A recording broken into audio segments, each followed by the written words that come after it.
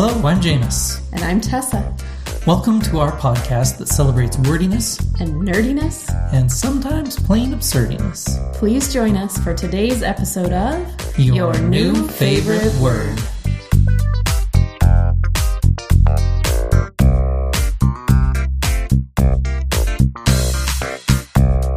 Woohoo! Episode 10! Yeah! Woohoo! Can't believe it. We started this podcast as a way to be generative in the midst of all this uncertainty, and we're happy to say that this joint creative endeavor has been amazingly satisfying. To celebrate this milestone, we have something special in store that we hinted at last week. Tessa, you want to tell us about that? Sure, I would love to. My first question, though, is the word celebratory, or do you say celebratory? I don't know that I say that word aloud very often. So I looked this one up because I wasn't sure either. And both pronunciations are correct. So which do you prefer? I think celebratory. Okay, let's go with that. Yeah. So I just wanted to remind our listeners of the celebratory contest that we have going on this week. And you can get more details about this on our Facebook page. But we have one kind of contest called Share the Love, where we ask for your help to get the word out about our podcast. So this involves you liking and following our Facebook page, listening to an episode of our podcast, and commenting on the associated post on Facebook, sharing a post from our Facebook page on your own page, adding a review on our Facebook page, adding a rating and or review on our Apple Podcast page, or writing an original post on the topic of and linking to our podcast. And each of these has a different number of entries associated with it. And you can be entered to win a $25 Amazon gift card. Woot! Doesn't that sound celebratory to you? Or celebratory? Both. Okay, so the other way to win is to enter our first line contest. So this is something I've been thinking about recently with a writing exercise that I'm doing, thinking about first lines and what makes the first line of a story memorable, engaging, makes you want to keep reading more. And so I am interested in your first lines of published works that you know are familiar with. You can share those with us. It can be fiction, nonfiction, magazine articles, cookbooks, music books, comic books, anything is fair game. We are interested in knowing what you think grabs the attention, and each person can submit up to 5 first lines from different books, and you can send those to us via email or via our Facebook Messenger from our page. So this may be a little bit different than our focus on individual words and their meanings and histories, but in my opinion, it's definitely still about the power of words. Definitely. Yeah. So I just wanted to give you some examples that I found. So here's one from the familiar Charlotte's Web by E.B. White. "Where's Papa going with that axe?" said Fern to her mother as they were setting the table for breakfast. So that's the first line of that Very story. evocative. Yes, very action-packed. There's the weapon of death involved. We get to know a little bit about the characters, all in that first sentence. This is another one from a book called The Borrowed House by Hilda van Stockham. "The barn smelled of stale hay, chicken droppings, and cabbage." It's very sensory-oriented. Yep. Brings you right into the senses of the setting. Here's another one. This is from Edgar Allan Poe, one of his short stories, and I found that short stories have some really, really great first lines. This is one from his story called Silence, a Fable. "Listen to me," said the demon as he placed his hand upon my head. Doesn't that just draw you right in? You want to know what is going on. It grabs you. Yeah. So instant questions about the characters and the plot. I want to know more. So this is kind of what we're looking for, something that grabs the attention. And when you send those to us, be sure to include the name of the author and the book where you got them from. You must be a follower of our Facebook page to win. And as I said, you can send up to 5 first lines per person. And the deadline for that is midnight on Friday, June 5th, 2020, which is coming right up.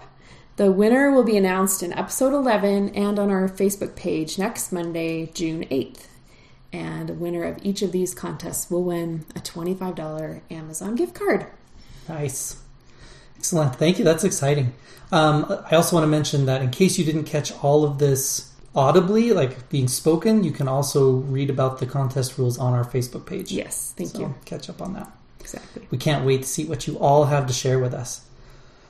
Thanks to everyone who has supported us and let us know that our efforts have uplifted them as well. Listener Pam says, "Thanks for sharing the podcast. It is so great. I'm excited to listen."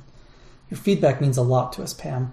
If any of you have feedback for us, you can reach us via email at ynfw@jamesbuck.org or via Facebook at facebook.com/yournewfavoriteword. Okay, on to the reason you're all here with us then. You're up first this week, Tessa. What have you got for us? Okay. Well, I've been thinking lately about a feeling that I've had of being a little bit off kilter. I don't know if you've ever had a feeling like that, but just all the stuff going on in the world these days. Yeah, totally. Just kind of... Off balance. Yeah. So not in perfect balance or askew is the official definition of off kilter, which can be physically, right? So something is positioned off kilter. Maybe the leg of a chair is shorter than the other legs and the chair is off kilter. Or it can be metaphorically. Mentally, we feel a little bit off kilter. It can also be someone that is a little bit eccentric or unconventional, so a little bit unbalanced in a mental sense. Or kooky is another synonym I found for that. But my question was, why do we never find ourselves on kilter? Ooh, good question. So I wanted to look up the word kilter itself and see if that was still in usage. And it is officially in the dictionaries still. It was from the 1620s. It's a variant of an English dialectical word kelter, K-E-L-T-E-R, instead of the K-I-L-T-E-R that we're used to. And it meant good condition or order. And it still does mean that. But we just don't use it.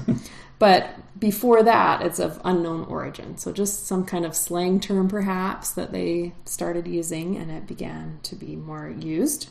So, how would that word be used, kelter? So we could say that something was in good kelter, meaning it's in good condition, in good order. So in, top-notch, A-OK condition. So like if we ask the kids if they've cleaned their rooms, we could say, are your rooms in good kelter? Yes, absolutely. Got it. Another phrase that they used was in high kelter.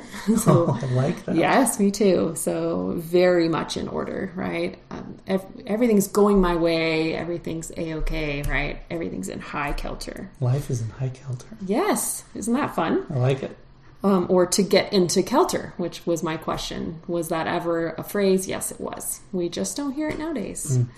So more recently, since about the 1800s-ish, only the negative used in that phrase, out of kilter or off kilter, is generally used. So being off kilter, some of the synonyms for that include cattywampus, which is from one of our previous episodes, or lopsided, which could be another fun word to research, topsy-turvy, and cockeyed. So that was one that really captured my imagination, cockeyed. Why do we say that something is cockeyed? So askew or not quite balanced, right? So the first part of that word, the root, is cock, meaning a rooster, right? And so the noun form of that, or the verb to cock means to stick up, to turn up, or to tilt.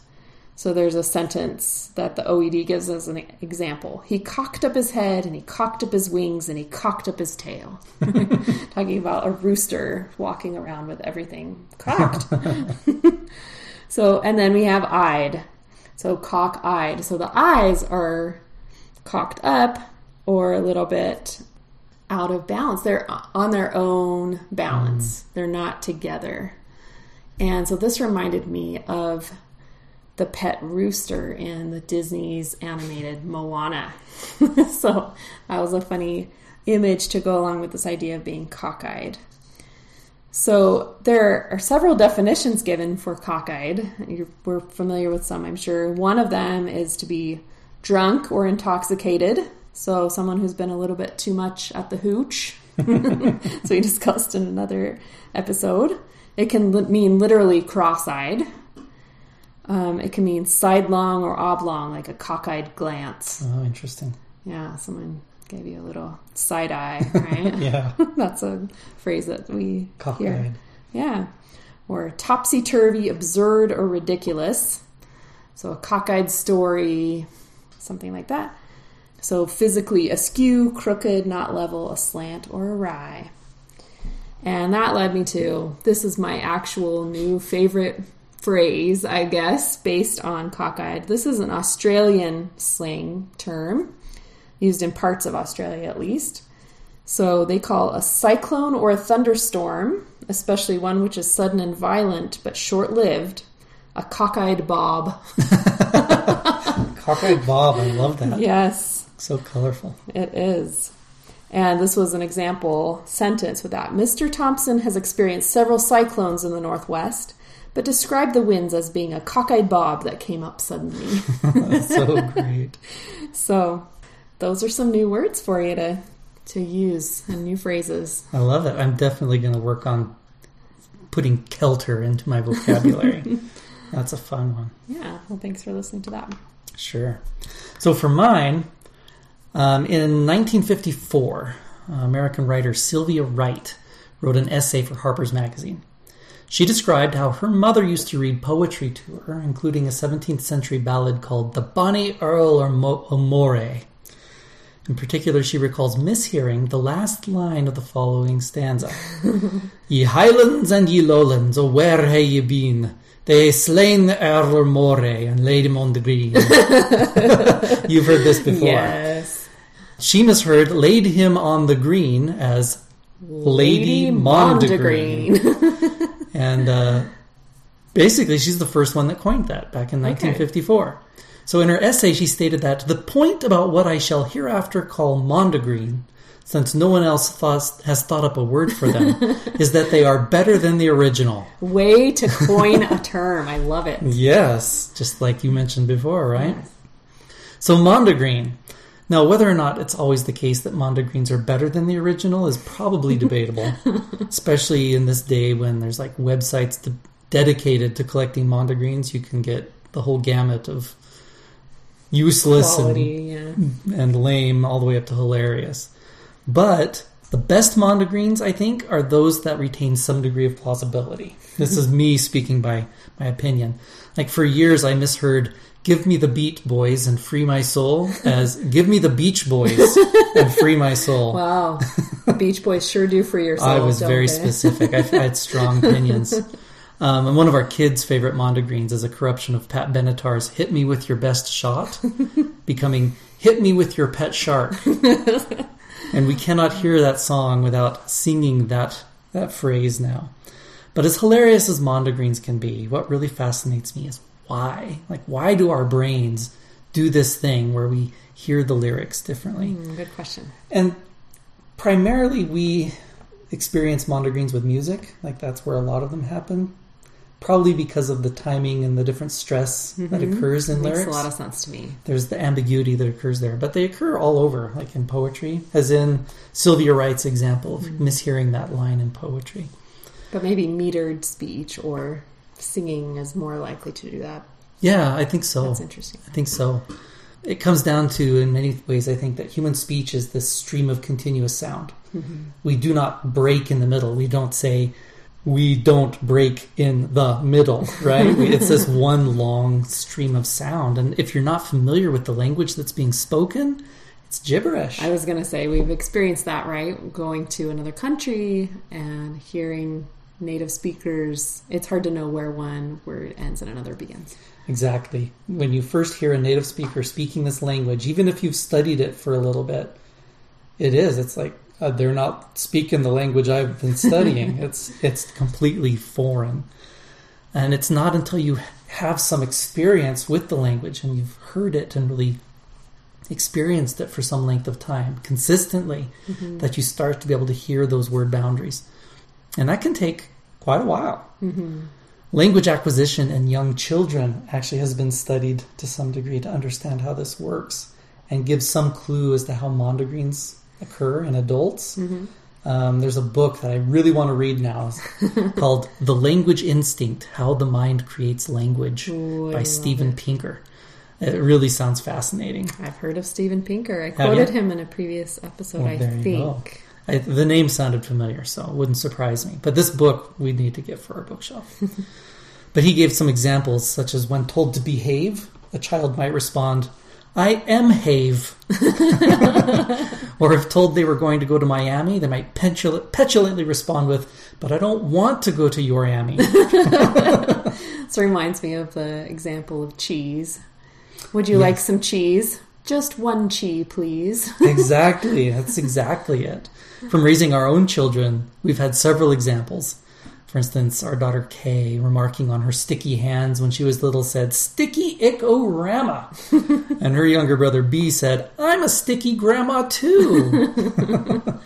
Or the time when Kay ran in from outside and said, Mom, Dad built us a popsicle course. Meaning, of course, obstacle course. And then there was the time that our daughter P wanted to make a lemonade standard, which I fully supported because there's all kinds of shoddy lemonade out there. We really need to raise the bar. And I'm sure you parents out there have all kinds of examples of crazy mondegreens that your children have come up with. Please definitely share those with us. We would love to hear them.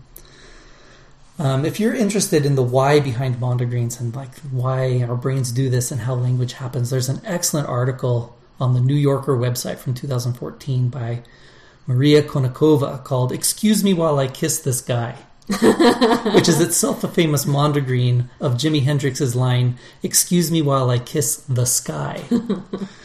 She discusses the phenomenon really well and gives lots of examples and factors that come into this. But excellent. Like, for instance, she mentions oronyms and the McGurk effect and cohort models and all kinds of stuff. It was really pretty fascinating. But because each of these is a rabbit hole in and of itself, I'm not going to go into them right now.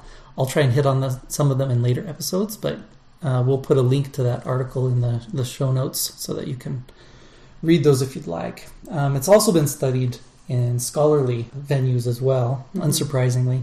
Linguists love these things. They do. Anything to do with language. And not only is it studied directly, but it's also studied as kind of a side effect of other phenomenon. Just the titles of some of these articles, I'm just going to name a few. There's one article called It's Not Easy Being Mondegreen. This one was fascinating. Preserving subsegmental variation in modeling word segmentation, or the raising of baby mondegreen. And then this one sounds interesting too. Hearing Japanese words in English songs, mondegreen phenomenon by non-native listeners. Oh. And just the abstract I read of that one talked about how native Japanese speakers who are learning English, or not even learning English, but listening to English music, will hear Japanese words in the lyrics. It's what your brain is programmed for, right? That's what the patterns it's searching for. You hear those patterns, you look for them, you find them. Exactly. It's so fascinating. And the same thing happens to me if I'm listening to a song, like, what's that Spanish one that was like La Bamba? Listening to La Bamba when I was in high school, I heard all kinds of English words in there, even though it was Spanish, you know. It's a really fascinating phenomenon, just your brain's desire to latch onto recognizable patterns. Absolutely. A pattern-seeking machine. It is, and it is so good at what it does, but it is so easily fooled as well. So what are your favorite mondegreens, listeners? Is there a song or phrase that you once misheard, please do tell. We'd love to hear them. Yeah, thank you so much, Jameis. That was a really fun topic. And thank you, listeners. Don't forget to enter one or both of our contests. Check out our Facebook page for those details again. We will be back next week when we will announce our winners. We're so excited for that. And as always, we would love to hear from you and let us know what's your new favorite word.